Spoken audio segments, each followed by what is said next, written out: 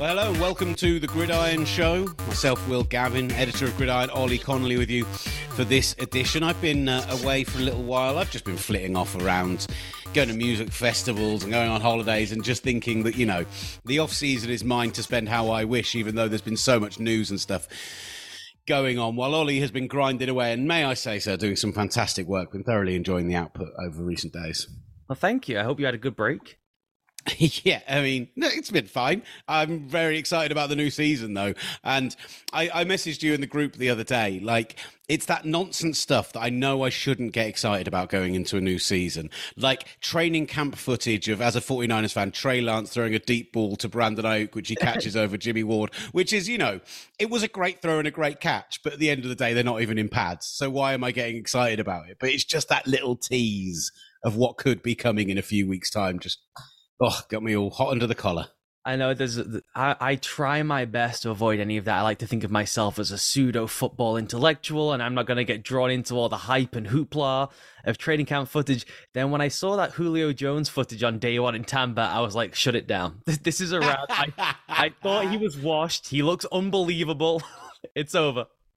Love it. Absolutely love it. I also enjoyed, I have to say, while we're patting each other on the back, the Guardian piece on the top pundits and the reaction to it from all of a sudden. It's amazing how quickly these people develop an ego when they get put on a list like that by, you know, a bloke in England who admittedly knows his stuff, but you just like, it's amazing how much they latch onto those things. So love how much of a splash that made. Specifically to piss off specific people on the list with their placement, to play to their ego that they then fell through the black hole of ego-ness.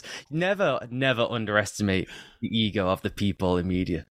Amazing. It's amazing. Right, let's crack in. We're just going to do a news-based show. I know we kind of try and make this earlier in the week show kind of one big thing show, but there's so much news for us to get through, and we're still working out the schedule for the season. Sounds like, I mean, we're going to be pumping out content for you. There's going to be so much cracking stuff coming your way during the season, so more announcements around that as we get closer and closer. We can touch on the Deshaun Watson suspension just very briefly. If people haven't heard it yet and you're subscribed, but you haven't listened to the show that went out yesterday with Ollie doing a round table with, who was there? Samantha Bunton, Rachel Hearn, Jana Kelly as well. I thought, you know, covered the topic in a very sensitive way that really highlighted all the issues. From my perspective, I feel like the NFL have put themselves in just an absolute rock and a hard place where I still feel like Roger Goodell's going to come out and say this is going to be a year suspension. That's what we recommended during the discovery. That's what we believe should be the case. But when you've made these collective bargaining agreements and you've agreed with the NFLPA to put these things in place, I think you're forcing yourself into another Ezekiel Elliott situation where we're going to see something dragged out for months and months and months. Whereas actually, if you just independently said, we're giving him a year, a month ago, I think there would have been a bit of kick and fuss, but by now they'd be over it. We'd know what the Browns situation was this year and we could move on. And instead we have to see pictures from Browns training camps of parents thrusting their children towards Deshaun Watson to get their helmets signed and their ball signed. And it left a really bitter taste in the mouth coming just kind of 24 to 48 hours after a 6-game suspension's announced. Just madness. Yeah, and that's the awful part, because the NFL's botched this. The disciplinary officer used their own precedent against themselves, while she also cited, by the way, that this was unprecedented. So the whole ruling is this confused, jumbled mess that, like you said, I got into with a bunch of guests on the show yesterday. Even the NFLPA was willing to accept 8 games in a deal with the NFL a month ago. But they so wanted the year suspension, so believed they had it ironclad, even though their investigation, though it proved the 5 allegations, they didn't bring in all the other ones. They could have brought all 30. If you scale up what she actually did in the end based on precedent, if you'd brought everyone to the table, though they couldn't get them because they didn't want to talk to the NFL's investigators because of how they handle things, if you scale it up, it would have been about 24 games. So they have bungled so many different facets of this, and she's not wrong in there was a lot to disagree with in the ruling, and a lot of the language was wrong, frankly. But her saying that the NFL just does this ad hoc and they check the pulse of the country, and if it's Deshaun Watson, it's a season-long ban, but if it's a guy you've never heard of, we just let him get cut by his team and he's never in the league again. That part was true. So this is all on their door. Yeah, that's the bit that really stuck in my craw, was this idea that there was no precedent, or the previous precedent was 6 games. It's like 6 games for Ray Rice when there was one case, but it was on video. And let's not forget that he also had the kind of pseudo suspension that went on for a long time before that 6 games was handed down. I guess you could argue Sean Watson went through that last year, but that was for one case. There may have been more direct evidence, but And the thing now, 24 to 30 cases, you include the kind of the ones that are testimonies in the press and haven't pressed charges in any format. Just, whoa. And wow. That's 30 we're publicly aware of, right? The Texans settled lawsuits with women who've never been in the public. Not even there's 2 people that SI independently corroborated, right? That they had text messages that showed this happened. They were not in the Texans lawsuit. So the numbers, when you start trying to pull apart how many it is, we get to that New York Times report of him visiting 67 massage therapists, right, over, was it an 8-month span or something like that, 18-month span? We do not know what the final figure of this thing is. Plenty of people don't want to come forward, understandably so. I said there, by the way, incorrectly, it's all on the NFL, it's all at their doorstep. It's obviously all at Deshaun Watson's doorstep. This is of his making. I'm talking about the administrative protocol of how they get to suspend the guy who did the predatory acts. That's on their doorstep because they messed up the policy, because they make policy on the fly, and they were held to account for it by a copyright lawyer, because they installed a copyright lawyer to do this. So if you read precedent, they didn't go and get a human-based lawyer. They got a paper lawyer to look over this case. Another whiff from them in trying to get him suspended for longer. So it's really disappointing. And the part that you mentioned there that is really essential, if they cannot do it in-house now because they've so mangled their treatment of dealing with players who mistreat women, the only other recourse is for the public, media people, people on the ground, members of the public, to make him a pariah within the sport and without the sport. And immediately, as you said, there's people crowded around him at training camp, wanting footballs, hoping he throws touchdowns, hoping they lift the Lombardi. Right. Anyway, I keep thinking to myself, how will we cover it if the unbelievable happens and they end up going to a Super Bowl? Do we go out there? How do we talk about it? How do we, separate church and state? And I just don't think there's going to be a way to. So. I don't think you should. I think we should not. I think it is on us now to, every time he has a press availability, to because he's not spoken about it, has not shown remorse, has tried to put out there publicly that he has shown remorse when he said he did nothing wrong, until there's something from him that shows some kind of remorse, or there's some kind of thing from the victims that say they are okay with some kind of way of moving on or closure, then we just have to keep pressing him and keep pressing the Browns on it. Right. Like I said, there's a whole podcast on that yesterday. It's well worth going and listening to in full, everyone having their say and really deep dive on it. Interesting stuff. And as I say, a story that we can't not keep covering, and I don't think is going away anytime soon. In the next few days, we'll find out just what the NFL intend to do about this. But I suspect a year is going to come down, be appealed, and then all sorts more going on for months and months beyond. It's been a tough week for training camp injuries, particularly, let's start off with the Tampa Bay Buccaneers. Big favourite on the NFC side of things, along with teams like the Packers. I keep seeing the 49ers thrown in. Let's wait and see. But Tom Brady coming back. He's going to be without his starting centre, Ryan Jensen, suffering a significant knee injury. We saw a real drop-off in that line when they had injury problems towards the end of last year. Tristan Wirfs leaving practice on a cart. And, okay, how many times in our careers and lives have we doubted Tom Brady when there's been a major injury, a reason that they're going to be able to get pressure at the middle, everything else that could be involved in that? But this feels properly significant, particularly Ryan Jensen. Yeah, well, the two of them together, as you said, because Ryan Jensen, that looks like it's going to be the whole season, right? Maybe there's a playoff situation, but unlikely. That's the best center in the league. You take the best of anything out of a team, that's not good. And then Wirfs, who is right in that upper tier, figuring out who's the best of the right tackles is you're lying to yourselves if you're picking between the top 3. Those guys are just in there in a tier of their own. You pull those 2 guys out, and it's not even just taking out the greatness, it's the drop-off is pretty profound to really untested people. And they were supposed to have basically 4 all-pros, if not Pro Bowlers, on that line, which is what everything there is built around. Give Tom Brady time, he's going to cut you apart. And to take out 2 of those Jenga blocks when they already had one concern at left guard, now suddenly you're thinking, well, we only feel comfortable with 2 spots on this line. And one of the guys in that line, for as good as he is, Shaq Mason, hasn't really played the style of football that the Bucs have been playing since Brady got to Tampa. They bring in Julio Jones, and there's this whole thing about, look at this phenomenal wide receiver core on paper.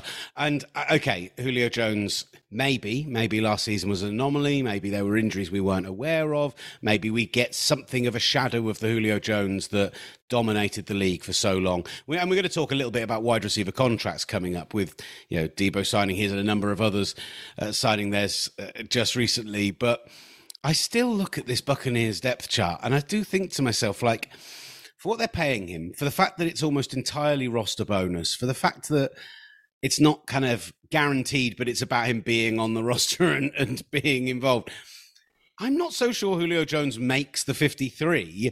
And actually, I was pretty excited to see what Russell Gage did in this offense next year with everyone else healthy around him. He flashed brilliantly at times last year. And I thought within that system, with the other wide receivers around him, could turn into just a completely elite number 3. Yeah, I'm with you that Russell Gage, I don't want to go too nerdy, but the next gen stats, they calculate who is the best at what certain type of routes, right?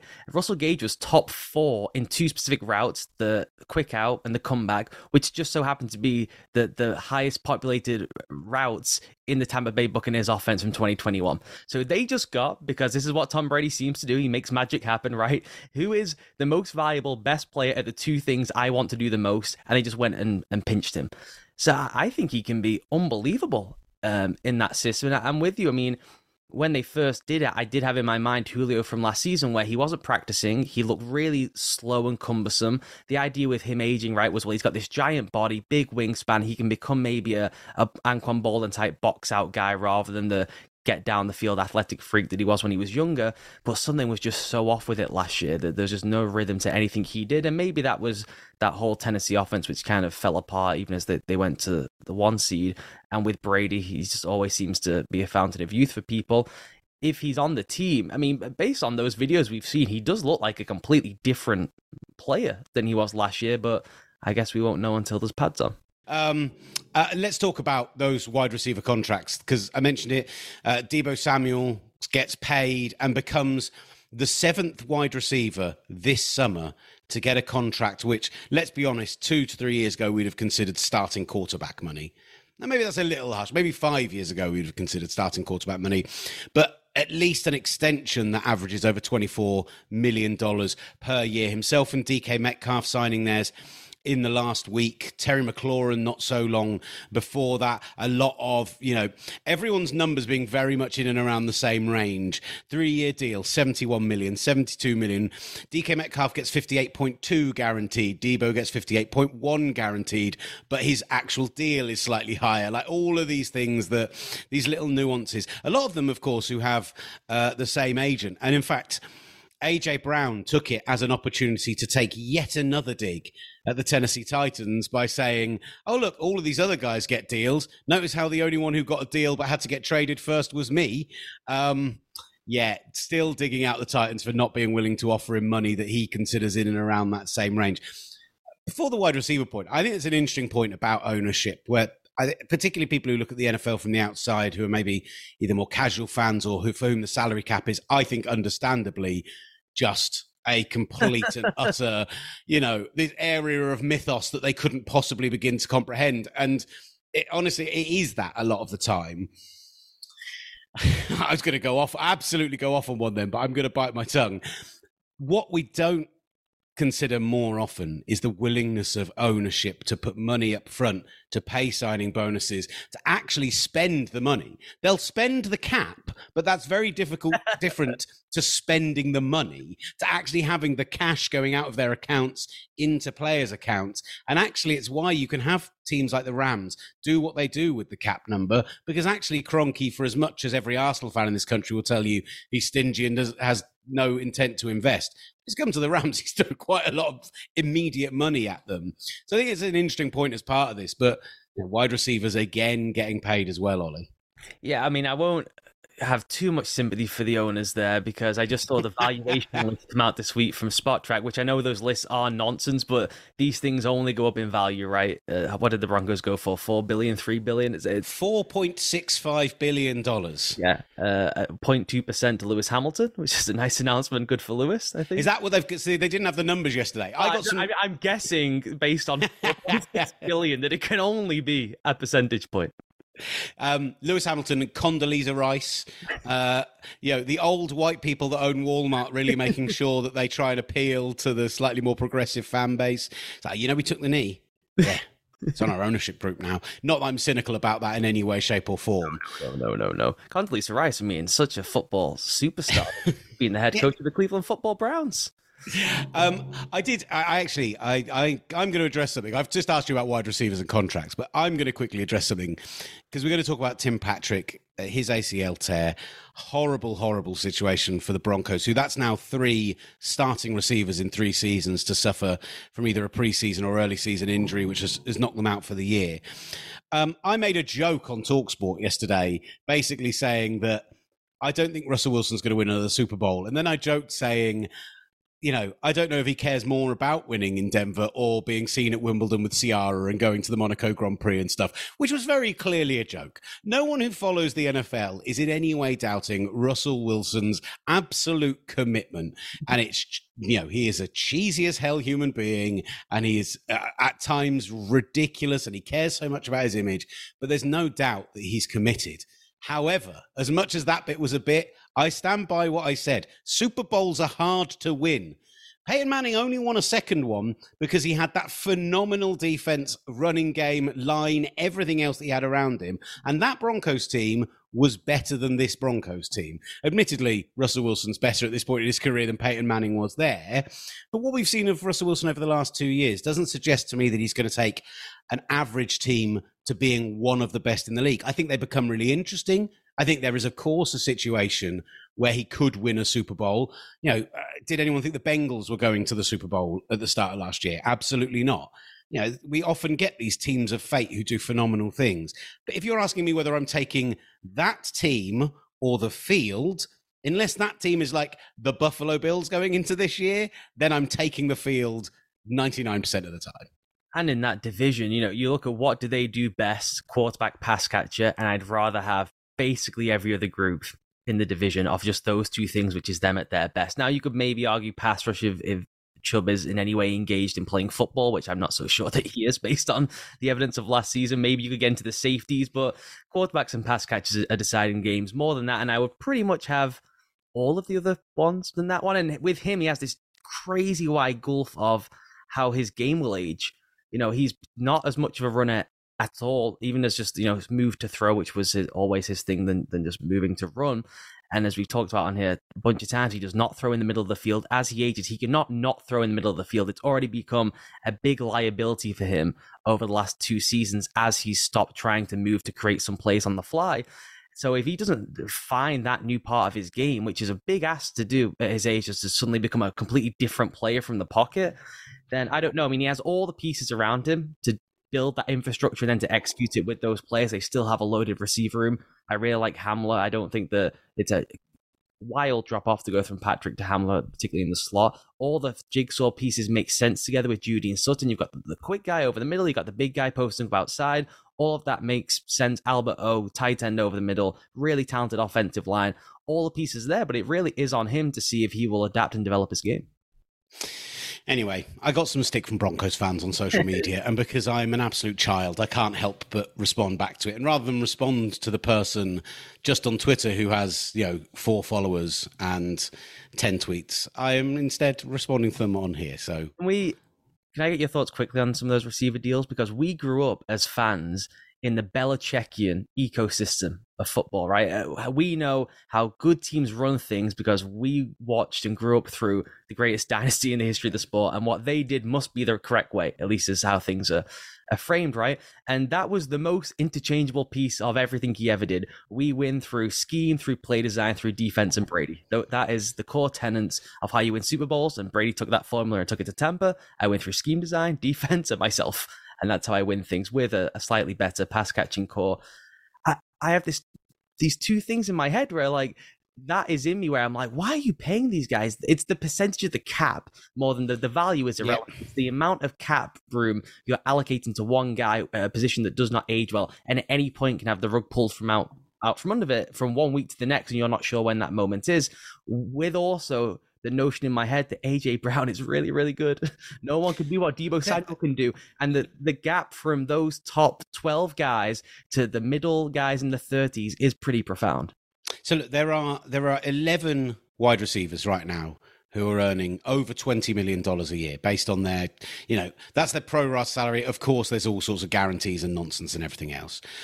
I find it very difficult to argue that anyone on this list doesn't deserve to be on this list. There's no name on there that screams out to me and I go, what are you on about? Even go down to the bottom end, someone like DJ Moore, who I think may not be as sexy a pick as some of the other names on the list. It's very difficult to argue that what he means to that Panthers offense this year isn't going to be a huge amount of worth.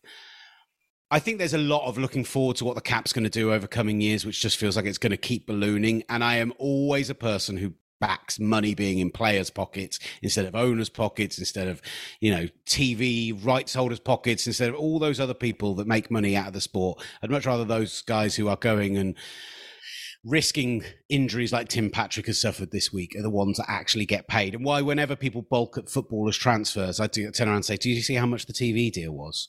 Why doesn't that player deserve to earn the amount of money that this club is bringing in? Like, it makes total sense to me. But it's that percent. I think I'm with you. The percentage of the cap thing is astonishing. For you to be spending 10% of your cap on one wide receiver in a league where we've looked at the last 4 drafts and gone, well, this draft is 15 starting receivers deep, and teams are playing more and more 3-4 wide out sets. So you need 3 or 4 of them on the field at any one time. And yet we're putting this much investment in your number one receiver, in your true number one. You're spending, Tyreek Hill case, it's nearly $30 million a year. And there's an argument that with Devontae Adams, Tyreek Hill, there is something that sets those players apart. Devontae Adams obviously has the ridiculous numbers. Since 2018 leads in every category you can possibly lead in. And Tyreek Hill, I think, is the one player who currently genuinely, I think we've talked about this a lot, changes a defensive scheme in front of him other than a quarterback.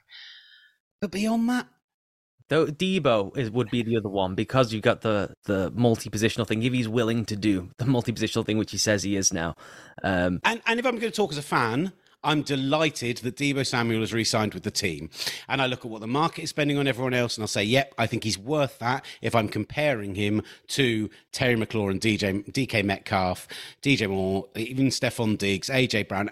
In another scheme, he might not be those players because he's not necessarily going to be AJ Brown and just go up and make every contested catch. I think he's tough as hell and I think he can do that stuff, but you do question what his value is in 25, 26 schemes in the NFL. There are a lot of people, to be fair, running that same system that they're running in San Francisco nowadays. So I'm sure they'd love him, but the big picture thing for me is if I put you in charge of a team, where does dominant wide receiver, so he's dominant, where does that rank in your pecking order of who you'd want to pay? Because the old-fashioned way, right, is quarterback, tackle, and now left and right is indistinguishable, basically, because they're all on the gun the whole time. Cornerback. Those are kind of your 3 premier positions. We'll figure the rest out. Running back was so far beyond everyone else. Same with center, which never made any sense because he's so important to the team. Off-ball linebacker now. And then receiver, I thought, had kind of slipped into that camp of somewhat off-ball linebacker where if you get a really special one, yeah, we love him. But we're kind of comfortable letting the guys who are just on the cusp of tier 1 leaving because we can go and find 2 2s and we're happier with 2 2s than the 1 1. Where would you rank dominant receiver in your just kind of generic team building philosophy? All right. So obviously I'm with you. The obvious ones. I still think quarterback, tackle, corner. I think in as much as edge rush, pass rush has been traditionally, it's not just in terms of the direct value to your team, but how difficult it is to find those elite guys. You have to spend a high first round pick or you have to spend big money. They never make it to the free agent market, the really dominant guys. They are so difficult to find. And, that's why I look at a team like the Chargers having potentially 2, if not 3 or 4 of them this year, and it's terrifying. Interior pass rush, I think becomes increasingly important in the NFL, but that means the interior line becomes increasingly important in the NFL. I'm getting to kind of... The interior line one's really fascinating because I did this all bargain team, 2 pieces on the read optional recently. The best value contracts going into the season, who's giving the best bang for buck. The amazing thing about the NFL is how perfectly the guys who get paid in the interior, the defensive line, are the best players in the league, both numerically and when you just watch them play. The league is unbelievable at figuring out, oh yeah, that guy's the best player on the field. He plays in the middle of the field. He's in the backfield all the time. It's these 4 guys. It's Simmons. It's Donald. It's go down the line. Numerically by pressures, the highest guys getting paid this year are the guys who are the highest in generating pressure.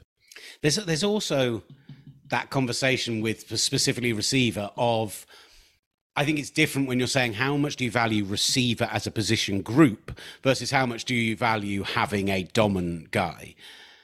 If I was to make the case that I'm not necessarily agreeing with myself because of everything else I've said, but you look at what happened in a situation like Arizona last year, and once DeAndre Hopkins goes down, and without some good coaching there, which I don't think that they have, certainly very good off-season schemers, not very good in... Once people have had 4 or 5 games of tape on you, you're basically buggered.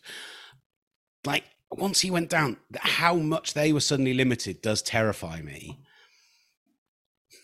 But then you get someone I still think I'm talking outside the top 6 or 7 at least. I think you took a look at someone like Cooper Kupp, who we can all acknowledge is maybe the best player at his position in the league. Okay, maybe isn't the dominant physical profile, but the most productive player at his position in the league.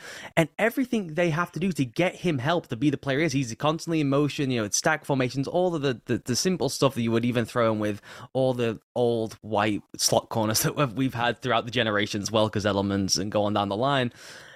So he has to get that level of schematic help for production, but they're paying him $30 million in cash this season. Could that not have just gone and be spread around to bring Odell back, to sign Allen Robinson? I mean, I think Cooper Kupp is, invaluable to them, obviously, but I don't know.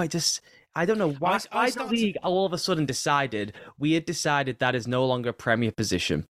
I start to think that it's partially about not losing the guy as well.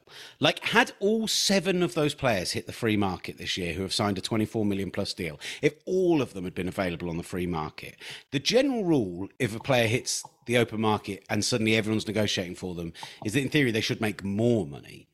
And yet I look at it and I think, have people paid premium because they're terrified of that person going out of the building and ending up somewhere else? There are people who will argue it. Saw it all summer. People saying, do you know what? If X, Y, or Z is going to hold out, why don't we go and get a first and 2 seconds for them, or even 2 firsts in some players' cases? Like, I know the Titans might not be better today, but they might argue that in 2 years' time, if AJ Brown's in any way diminished, they came off better on that deal. It feels like the Stephon Diggs effect. It's like that we were in this one cycle of the league. Don't pay the very top end, and certainly not for a long time, like you've pointed out throughout this offseason. They're doing 2-year deals with 1-year options, 3-year deals with 1-year options. No one's saying here's 5 years and we're gonna, you're gonna be with us till you're 33. That they kind of know that aspect. They're really hoping to get the very last parts of value and then bail on the deal as quickly as possible. But it does feel like everything in this league is the copycat, as they say. And Stephon Diggs had such a transformative effect on Josh Allen and the Bills' offense that people just said, "Oh, let's just go and replicate that, then, shall we?" Because we all tried the Belichickian way, and none of us are Bill Belichick, and none of us have Tom Brady. So let's go do what the Bills did, which is take our quarterback, who was not very good, and became one of the best players in the league. And we're going to say a lot of that was down to this fella outside who made life so much easier for him.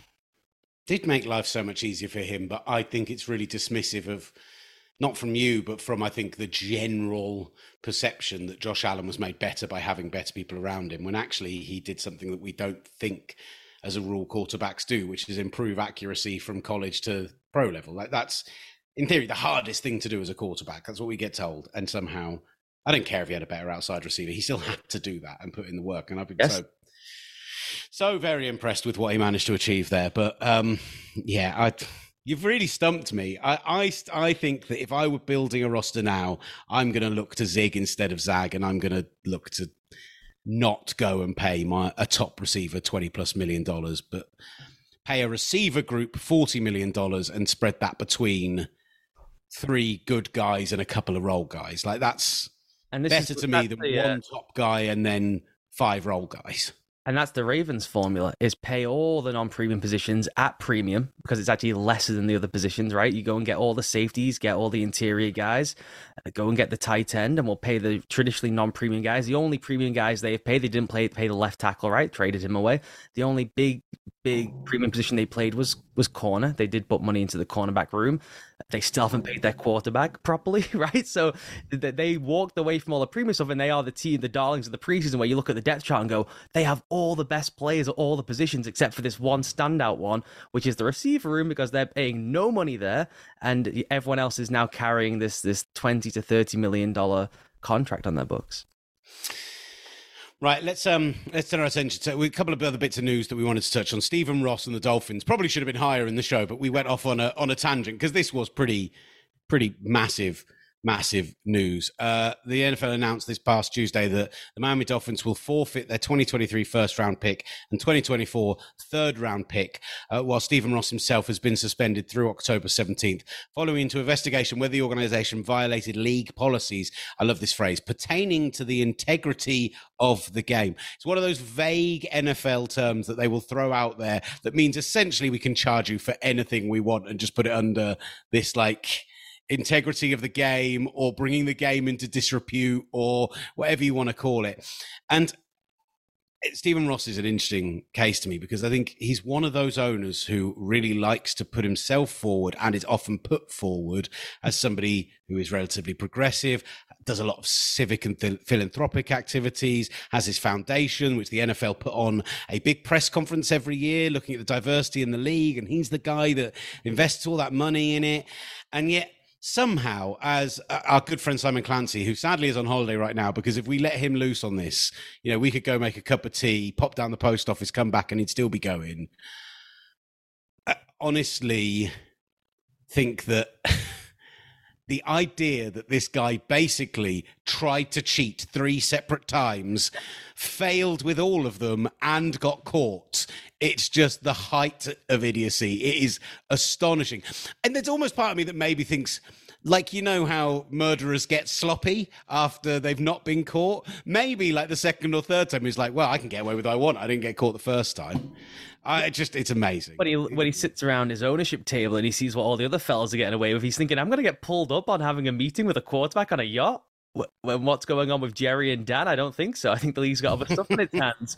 And this has ultimate Goodfellas, guys with cigars in a smoky room type vibes to it, of them punishing him publicly for the different offense, right? That they're saying they're getting him for the tampering, and they're gonna, he's gonna be fined and suspended for that, and they're gonna get the Dolphins with the draft picks and that. But they didn't find the tanking stuff, which would be such a massive problem. And you're probably talking about take the team away from a guy sort of issue if you conclude that there was a real tanking thing. And their defense was he was just joking, and they substantiated that as the defense, that he was just joking when he told Brian Flores to lose games, which is a normal thing your employee tells you to do, to just not do your job or actively do it as poorly as possible for net gain. So really, yes, he flamed out 3 times with his cheating with Brady twice and Peyton, but he also flamed out the 4th time with the tanking. He didn't even tank correctly. And if he was trying to tank, evidently it was lost as a joke somehow. So he is one of the loseriest owners in the history of Losertown. Not, you can go on and on about this, as you said. Sai will do a great job for us, I'm sure, when he's wound up and comes back. Down to losing the city of Miami. That was a Dolphins town forever. That was the winningest franchise in the history of American sports. This guy turns up. They are losers. It's now a Heat town. It's lost to a basketball team. It's like, he's as bad as it gets. I do admire the chutzpah, if I can say that, of trying to go and get Tom Brady and Sean Payton, because Stephen Ross, and I've written about this a ton, is up against the death clock, right? I know that sounds awful, but he's said that out loud, right? He's not kidding around. I want a Lombardi before I go in the ground. Okay. And if that was me, I would also say, get me the phone. I'm going to call Tom Brady, and I'm going to call Sean Payton, and I'm going to figure out how we do this. Now, the fact he couldn't pull it off is hilarious, but you almost have to admire the balls on it. He's one of the people who makes the rules. How difficult is it to follow the rules when you are involved in the voting of and making them? Like, I have no problem with him trying to get Tom Brady. I have no problem with him trying to get Sean Payton. I don't understand how he doesn't have the conversations first with guys who he sits in a room with 4 or 5 times a year and has these conversations with. And yeah, we'll be doing so again in the next week or so to decide whether or not to allow the Broncos to be sold. Yeah. We already mentioned Stan Kroenke on this show, and I find it astonishing. The guy moves the team knowing that this lawsuit was going to come from St. Louis. Lawsuit comes against him, supposedly told the ownership that he was going to pay for that fine off his own back. The fine then comes, which lands on the NFL's doorstep because that's how this thing works. And he says, I'm not paying it. Like, when you are in a room with 31 other, mostly white, elderly men who are all worth billions of dollars, to have, you said it already, the chutzpah to just turn around and go, nope, not doing it. Not my problem, is astonishing. Figured out that settlement, right? They're still negotiating through that. I'm surprised that Goodell didn't just throw into this little Stephen Ross pot. Let's get him on the tanking stuff, and that the fine is $250 million fine in St. Louis. Does he want to lose his team, or does he want to pay for the fine in St. Louis? Amazing.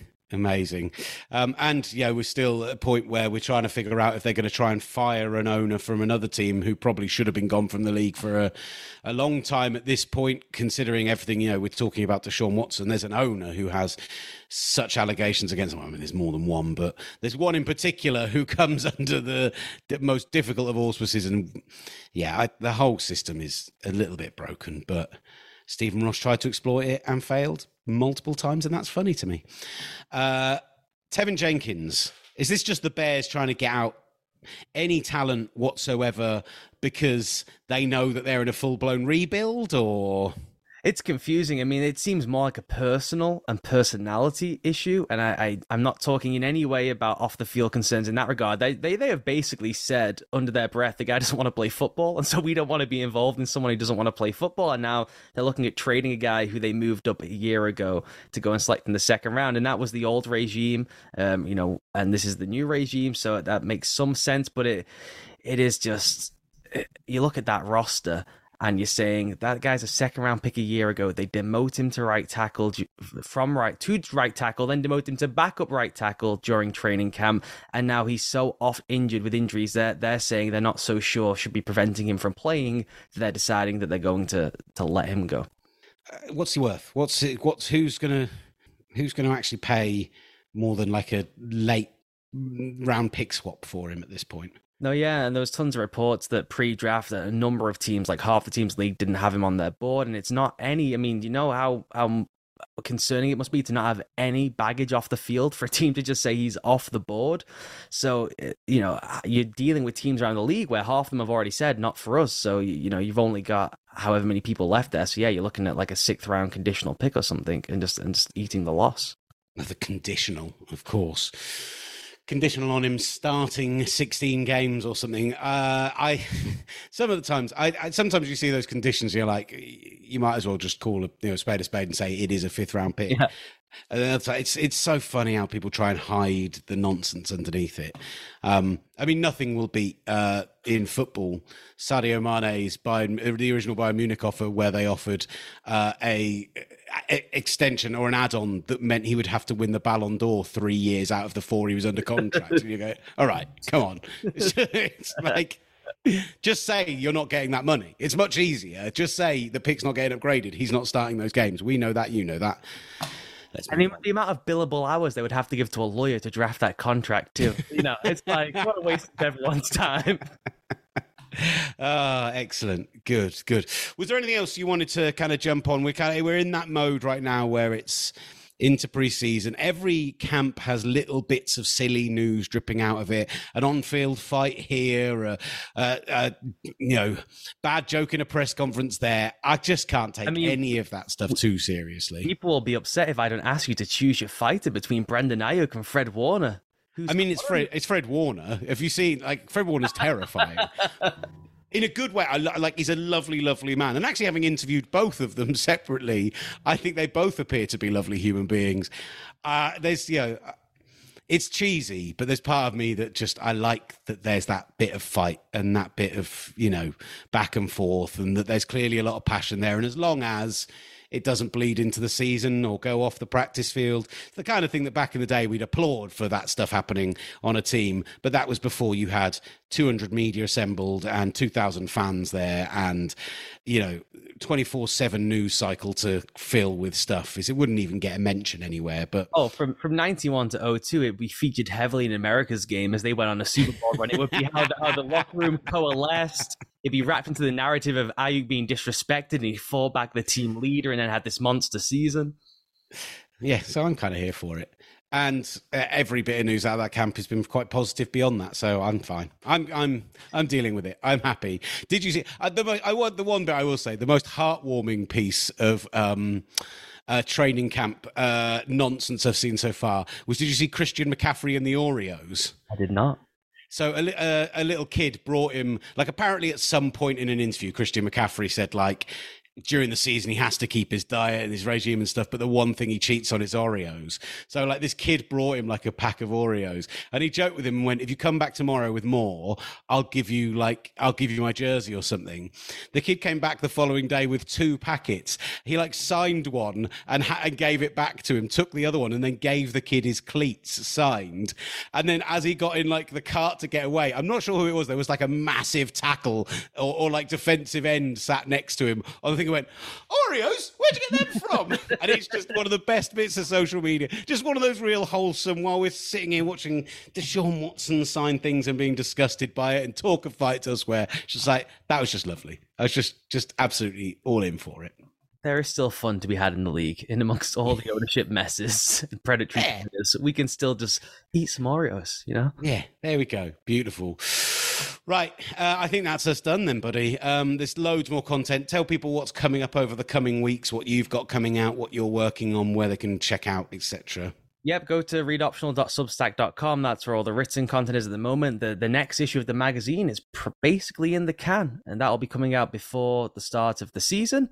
That's an innovation edition, Will. Do you like that? These are themed issues of the magazine now. We're doing innovation. There's actually a thing in there, very media to media, about broadcast innovation, which I know you'll be tearing the envelope. I think it's where some of the best innovations in the league are coming, so I'm all for it. Okay, so there's that. Then we've got the new MCFS show on Fridays. People can check out, and like you said at the top, I would encourage people to go through and listen to the interviews I did yesterday and get all the download on what's going on with the Deshaun Watson situation, which is obviously the dominant story in the league right now. Lovely stuff. Well, thank you very much, mate. Enjoyed it as always. Keep locked in, keep checking out Gridiron, subscribe to the magazine, do all that good stuff. The season is only just over a month away. Cannot wait. This has been The Gridiron Show.